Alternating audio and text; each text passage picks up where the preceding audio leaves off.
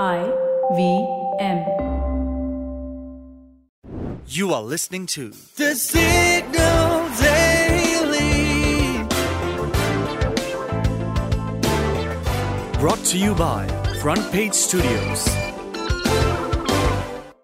Who would have imagined that a tech-focused company would venture into the fashion industry? Channeling its inner fashionista, Microsoft has just announced its newest hardware apparel range, a 9-piece clothing line that has retro aesthetics. And Microsoft introduced this fashion line with a partnership with well-known streetwear designer Gavin Matthew. The Xbox Gear Store is where you can purchase the collection, which is adorned with cheery slogans and graphics honoring the Microsoft universe. However, if you are looking for a pair of tech pants, it will cost you a whopping $150.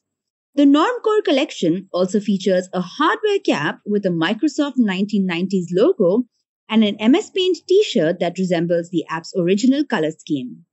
However, according to a Verge report, this isn't Microsoft's first attempt at clothing.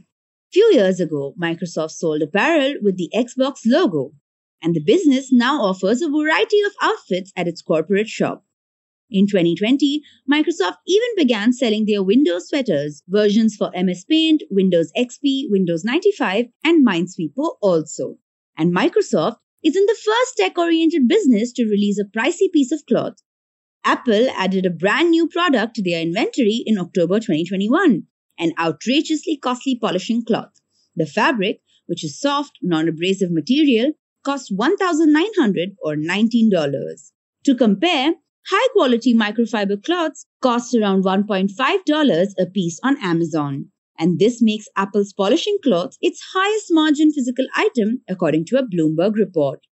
In a technical sense, the fabric is an old product.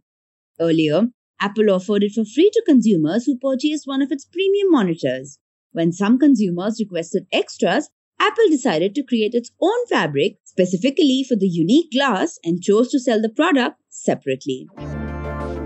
For the next few minutes, you are going to know a little more than you did yesterday from the world of technology, business, policy, and anything that leaves you with a food for thought.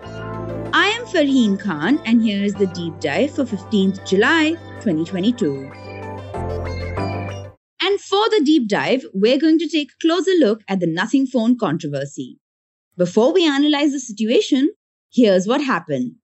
The hashtag Dear Nothing started trending in India just a few hours after the London-based company Nothing unveiled their new phone. And the backlash wasn't about the sale, launch event, or features of the smartphone. The hashtag witnessed a tremendous surge of South Indian tech community members criticizing and condemning former OnePlus founder Carl Pei's new startup. What took place? Apparently, a tech YouTuber from Telangana started the debate, per a story in the Indian Express. After the phone launch ceremony happened, the well-known YouTube channel Prasad Tech in Telugu published a new video which sparked the hashtag Dear Nothing trend. The tech YouTuber was unhappy about not receiving a review unit.